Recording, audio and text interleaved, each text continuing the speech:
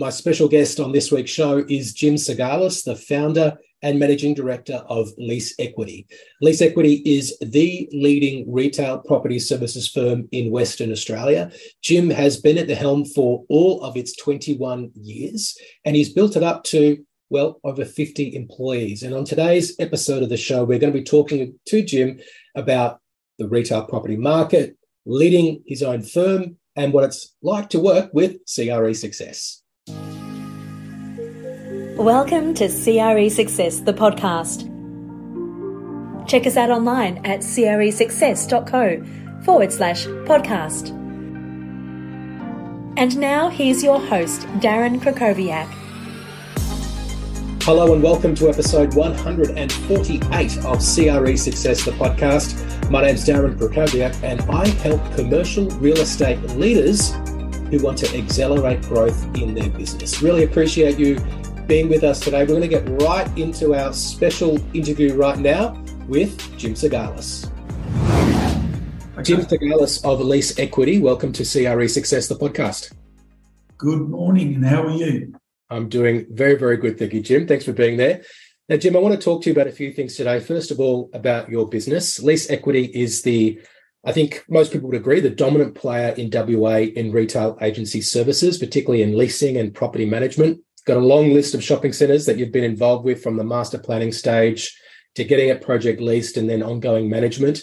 And one stat that I love is that you've leased over 80% of the stock in the Perth CBD. So my question for you is, what's more challenging? Is it gaining that dominance or is it maintaining that position over a sustained period?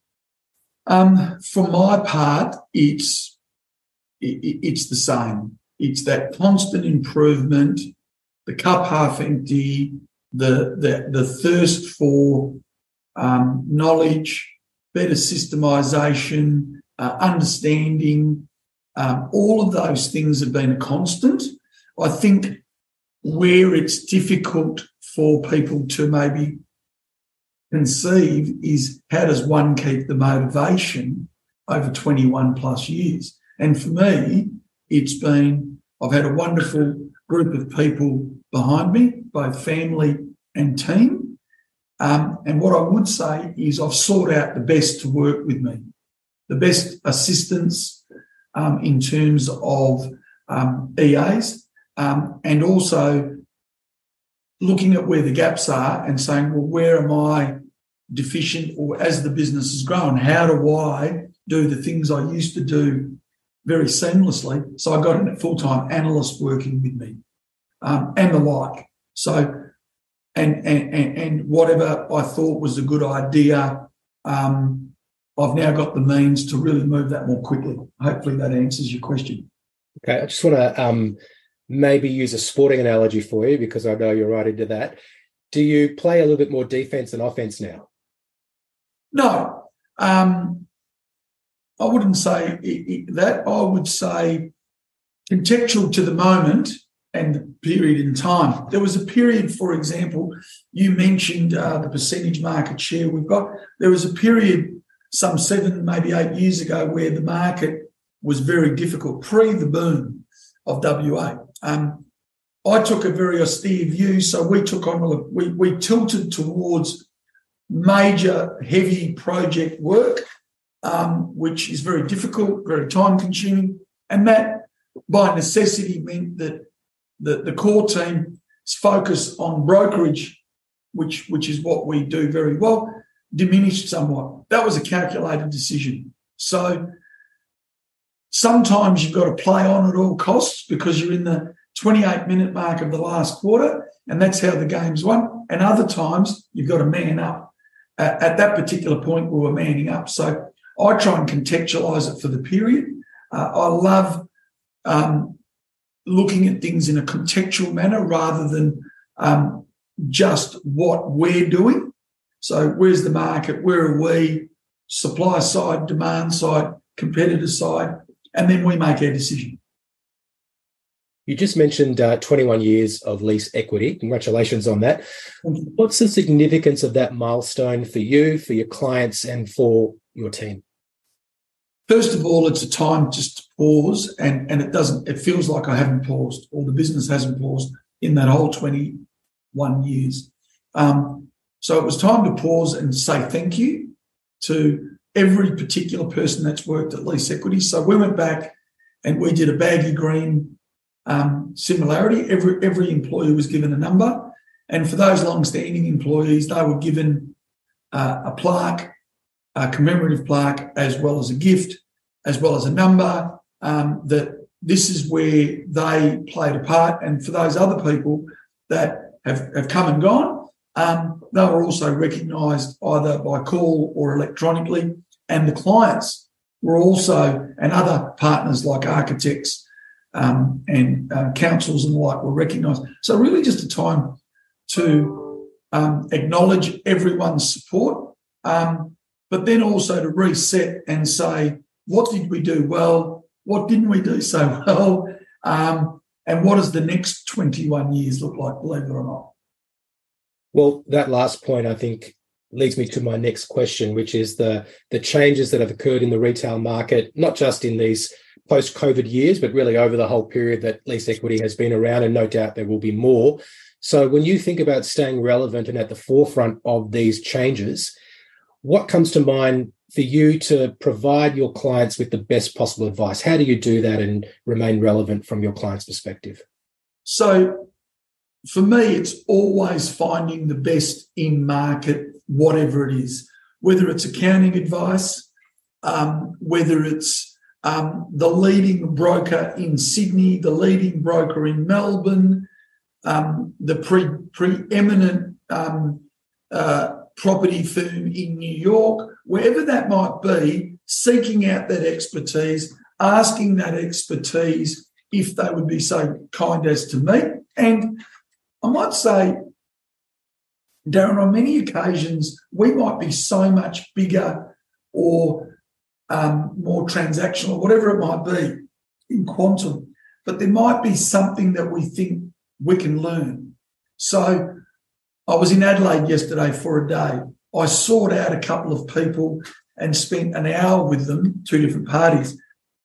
And it was really just a learning, exploration, sharing exercise. The last time I was in Sydney, there was an agent that had reached out to me wanting to know something.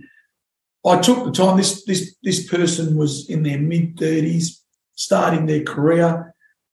We've started a quasi-mentoring. It was in reverse. But he's been so generous with some stuff he shared with me. And I guess, you ask me, what do we do? It's seeking out the best. And that's not always the biggest and fastest, and it's not always in direct real estate. So I'm across a number of things. I'm a member of the Entrepreneurs Organisation. It's peer-to-peer global learning. There's just some wonderful learnings there, from some startups to some very large businesses. Spent a lot of time.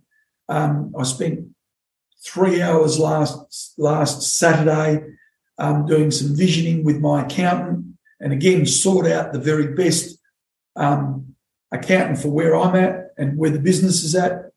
And I know we might talk about it a bit later, even talking to you, Darren, and you came into my life. And probably surprisingly for you, you might have thought that, you could train my team. And I said, no, you need to train the coach as well. So it's finding the best in class. And I would say being intellectually humble. You don't have all the answers. You got a lot of them, but you don't have all the answers. And understanding their relevance. And last thing I'll say on it is, the great people in whatever they do have a way of putting maybe the same message a different way at a different time, and it resonates. So just understanding what your own skills gaps are, or where the growth potential is, exploring it, and you'll find a match in some of that information that's out there. Got it. In your travels, speaking to many great retail agents around the world, it sounds like, what have you noticed makes a good retail agent, and how does that differ, if at all, from a good commercial office or industrial agent? So I think in any agent's capacity, we're dealing in a segment where there's a user of the space, whether it's industrial, commercial, residential even. So I don't think it differs, although it can be more complex in retail, because retail and to a large extent industrial, the location has a very positive linear relationship to the success of the business. So, location. So if it's a McDonald's, major arterial, blue road, right in, left out, left in, all of that, dense population, all of that. So that's a common thing. But understanding the user's requirements, being a very active listener, people would confuse most successful real estate agents as being talkers, having little knowledge, but small talk, if you like. Yes, they've got to be able to sell, but the technical toolkit that you develop over a period by asking active questions is important. I think reading, in fact, this morning I was researching some stuff and it's pretty easy today with Google or whatever else, but learning about, market trends, learning about what makes something tick, makes you much more powerful because you've then got a technical understanding of the tenant requirements. And those active questions, for example, I'll often get asked by people, tell us the average rents of a neighbourhood shopping centre. And I'll often say, give me the widths, give me the depths, give me the geography, give me the majors, give me the location, give me the context. And it sounds like I'm avoiding the question. I'm not. I'm trying to give you really specifically good feedback. So in the Perth context, if you tell me a neighbourhood shopping centre on Stirling Highway, Nedlands, I'm going to give you and it was a typical sea of parking at the front door, walking straight into a Coles or a Woolworths of 4,000 metres. That would be a different answer to a supermarket in suburban Perth, blue collar, 1,500 metre IGA with 10 specialties, and where the major doesn't need to be accessed through the specialties. Again, that's experience talking, but I can give you a general answer, but I can give you a really good answer based on all that market knowledge and technical. So that's in all segments how one becomes good at what they do. Marketing real estate, where it's a bit different to, I think, cars or boats or whatever it might be, large purchases, and even to a certain extent homes, but not always. There's an emotional bit to that.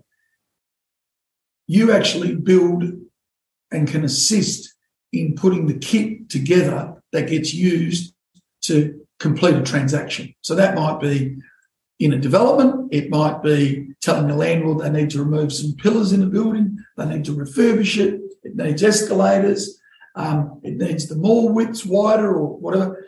All of those things are technical knowledge that goes a long way toward being a successful agent. And it takes time. Yeah.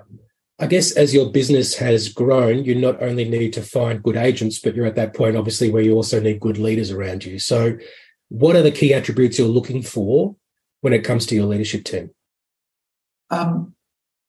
It's not always necessary to have the best technical toolkit to be a great leader. Technical toolkit being, in real estate, it's an interesting phenomenon that historically, and particularly in commercial real estate agencies, usually the MD historically has been a capital transactional person. More recently, more and more businesses have had a more methodical, or at least ostensibly methodical, property management person. But putting that aside, and I'll come back to it, what you need is people that have got integrity, they're good communicators, they're concise, they're not afraid to speak to the fundamentals of what is our why and what is our client's need. So my why is to give the clients the best advice possible to either add value or retain value, and also to be remunerated for it fairly. Now, coming back to what I said before, capital transactions people can be confused as being just salesmen. I would put to you, good capital transactional people have to assess the value of an asset, where the growth might be, where the issues might be, how to present it in its best form, understand all the objections that might come forward, understand a bit about legal, a lot about growth, a bit about funding, who can do it, why they can do it, how they can do it. For that reason, some of that way of analysing how to sell big assets, that's why a lot of people go to a commercial real estate company. They either want to buy or sell something, then they want it managed. I think a bit of that's been lost in a lot of the major agents are listed, and because they're listed, they've got non-financial criteria to meet, gender equality, and other things like work from home criterias and whatever, which are all valid, and we should all do them, because some of the investors in that stock want to have have got an ethical investment strategy. However, if you look at all these companies, it's all about the return. So I'm not for one moment suggesting that the return should always trump efficacy and the like. But going back to the leadership piece, the leaders shouldn't be afraid to talk about it's all about efficiency.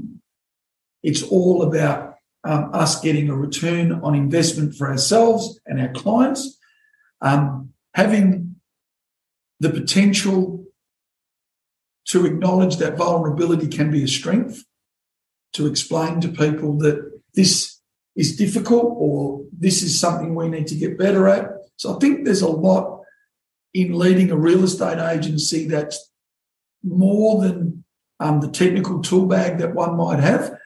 But as I say, if I'd summarise it, it's integrity, it's honesty, it's understanding that, why does a client appoint us, and not hide behind a whole lot of non-financial metrics that the client wants to use us for, but we should still stay very true to what is important to us, how our staff are treated, etc. So that stuff's really important. A lot of accumulated knowledge in those last two answers about the qualities of agents and leaders, whether it might be something related to that or it might be something different. Can you think of something that perhaps you know now but you wish you had known sooner about running your own business? That tomorrow is going to come, and if you do all the things well all of the time, or most of the time, pardon me, tomorrow will come. And what I mean by that is a lot of people are driven by a fear of failure, and I'm one of them. And you question, will it be this? Will it be that? Will it get to this? Will it get to that? And the truth of it is you set audacious goals quite often. I've been a perennial underachiever in that regard. I very methodically, Darren, as you know, set 5 to 10 year goals rolling, and they're set against a lifetime goal path, which is personal and business. So it might be number of staff, it might be whatever. For me, it's been, I want to manage a sub-regional shopping centre in the early days. I personally wanted to transact supermarket leases. When I set that goal, I thought if I could do one or two, I've made it. I'm up around 30.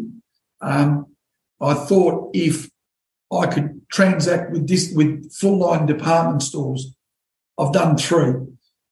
My point is I've done them all maybe 20 or 30% later in the time frame I'd given myself. And that tomorrow will come piece, if I'm doing all the things and I'm very mindful, and I keep going back to what my goals were and what will make those goals realities or visions realities. It's, really important to just, I talked about context before, and that's super important. But so is having a single-mindedness, whether it's failure is not an option, whether it's failure is a teacher, whether it's, I'm in it for the long haul and the long run's made up by a whole lot of short runs, and I'm going to have some wins and losses. For example, I was saying to one of my team members today, why is it that when something goes wrong, we just beat ourselves up and we say, oh, we're awful and 3 people have left or 2 clients have left. But yet when we win business, we say, geez, that was good, and we move on. So we really celebrate failure more than success. And there's a lot in that. There's, you don't want to gloat. You're always worried. You're on the edge, but it's not a bad thing to look at the cup half empty. But every now and then, just understanding that it's part of the journey, and that tomorrow will come. And the last thing I'll say on it is, I always say to the team, if that's the goal that you've set yourself, are you willing to pay the price? And for different people, that price is a different amount. To the super talented, analyst who's got all their spreadsheeting skills and analytical skills, the price they might pay is or they might think the price is, well, if I'm here for 3 years, I'll go to the next level. Well, the price might be they're not great communicators and they've got to go at night to a Toastmasters course and they've got to present in front of a crowd and they're very intimidated and that's really uncomfortable. The price I might have to pay is I have to do my homework every Sunday night from 7 till 10 for the forthcoming week to be prepared for the unexpected. And if I don't want to pay that price habitually, that might be difficult. The other thing I should say is, in all of that, successful people are habitually successful. They do things that lead to outcomes. So tomorrow comes. But the flip on that is, so are unsuccessful people. They are habitually doing things that lead to the wrong outcome or not the desired outcome. And I think all of us have got a cocktail of that, whether it's eating habits, working habits, whatever it is. So it's just being really honest. And then tomorrow, I think, does come as long as you set your goals. And the reason I set them, Darren, over a very long period is I have every intention of achieving them. And if I miss the premiership window, I'm going to be there to play in the next one. I just want it to come sooner because one thing's for sure, that time horizon isn't infinite, but it's significant. Wonderful. Thank you for sharing all of that. There were so many things I could have asked as follow-up questions, but I'm mindful of the time that we have, Jim. I want to ask you about the work that we've been doing together. What was the reason that you decided to work with me, and why did you decide to basically give this a go and get started? I'm going to answer it this way. I spoke to my 3 daughters, 2 of whom are in property development, my son-in-law who's an investment banker, and my daughter who's a litigation lawyer. The reason I say mention all those people is so you get some context that they're intelligent, they're on their journey, they're all 20-somethings, and I had said to them that they all need to top up whatever learnings, formal and informal, that they could. And my youngest daughter, who's in property development, said, Dad, I noticed that you've taken on a coach in the real estate area. Jokingly, what could he or she teach you? And I said, well, Grasshopper, in the Kung Fu style, I want this person to do work with my team. But I also want to understand about his process. And in addition to that, I think in a quiet moment, I know every step or almost every step. But you know what? I'm not applying it enough. What I've talked about previously about the habits and about the voices that are heard and about good process and about getting better at one does, it just led me, you and I spoke, and you probably thought this guy's impossible to nail down. The view I took is if you're an elite tennis player or you're an elite golfer, your coach doesn't have to be an elite performer. They have to be an elite coach. Now, you might be both, and that does happen. So for me, it was about entering a program of, I expected it to be just ticking off the things that I need to get back to more habitually, but it's become more than that, Darren. It's also become eye-opening in some regards, taking me down a different path of reflection, and got me thinking a different way, thought-provoking. And as I said to my daughters, that intellectual humility I talked about, bang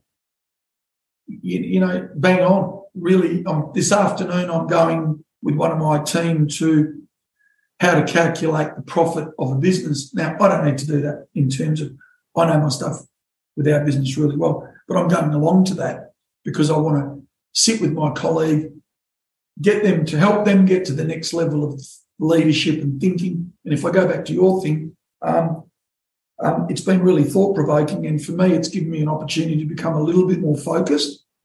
And we're devoting an hour or so a month and then some outside of it. So it's really important. And what I know is if I'm going to devote an hour of my month or more, bit of homework, and I'm paying for it, I'm going to respect it, and I better get 10x out of it. And so far, that's all happened. So for all those reasons, it's been really important for me to be part of the program and get the feedback. And as you know, I've encouraged you as a disciple on my side to say, mate, tell me what you think. Tell me, apart from the prescripted learning, give me some feedback on what you do, which is really honest, unfiltered, unbiased. And if anything, you want me to get better because I'll become a potential client in the future and an ambassador. And that's exactly how it's gone, Darren. And from my perspective, I go back to my girls and say, well, guys, at your young age, you need to get your top-ups, because when you're leading, you're making it up as you're going along. And sometimes you need to go back and do the Excel course or whatever to go to the next level. In my case, it's real estate fundamentals and some. Is there a word that comes to mind that you could use to describe the process that we've gone through together? I would say one word. Yeah, one word if you've got one. Focus. Thank you. Final question for you, Jim, is what would you say to somebody who's thinking about joining the program? What would your advice to them be? I would say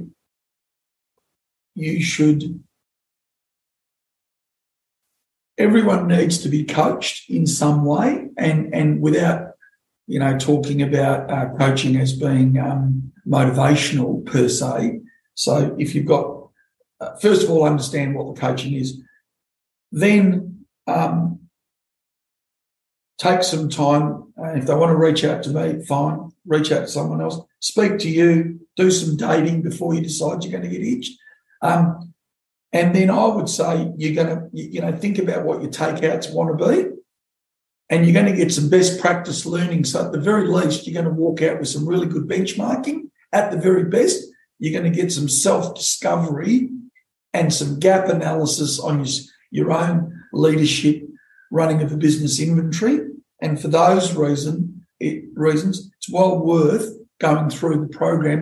And as much as I said it's a significant devotion of time, it's not really. It's an hour a month that could be 10 or 12x on income. And at the very least, it's going to put you in a much better mindset to be running your business on a monthly basis. And your Johari window or your blind spot is going to be focused on. And one of the things, Darren, it's hard to say to you, or to you maybe to receive it, one thing I think you're really good at is you don't come from a judgmental point of view. You're putting out what works, and you're not putting it out as the only panacea.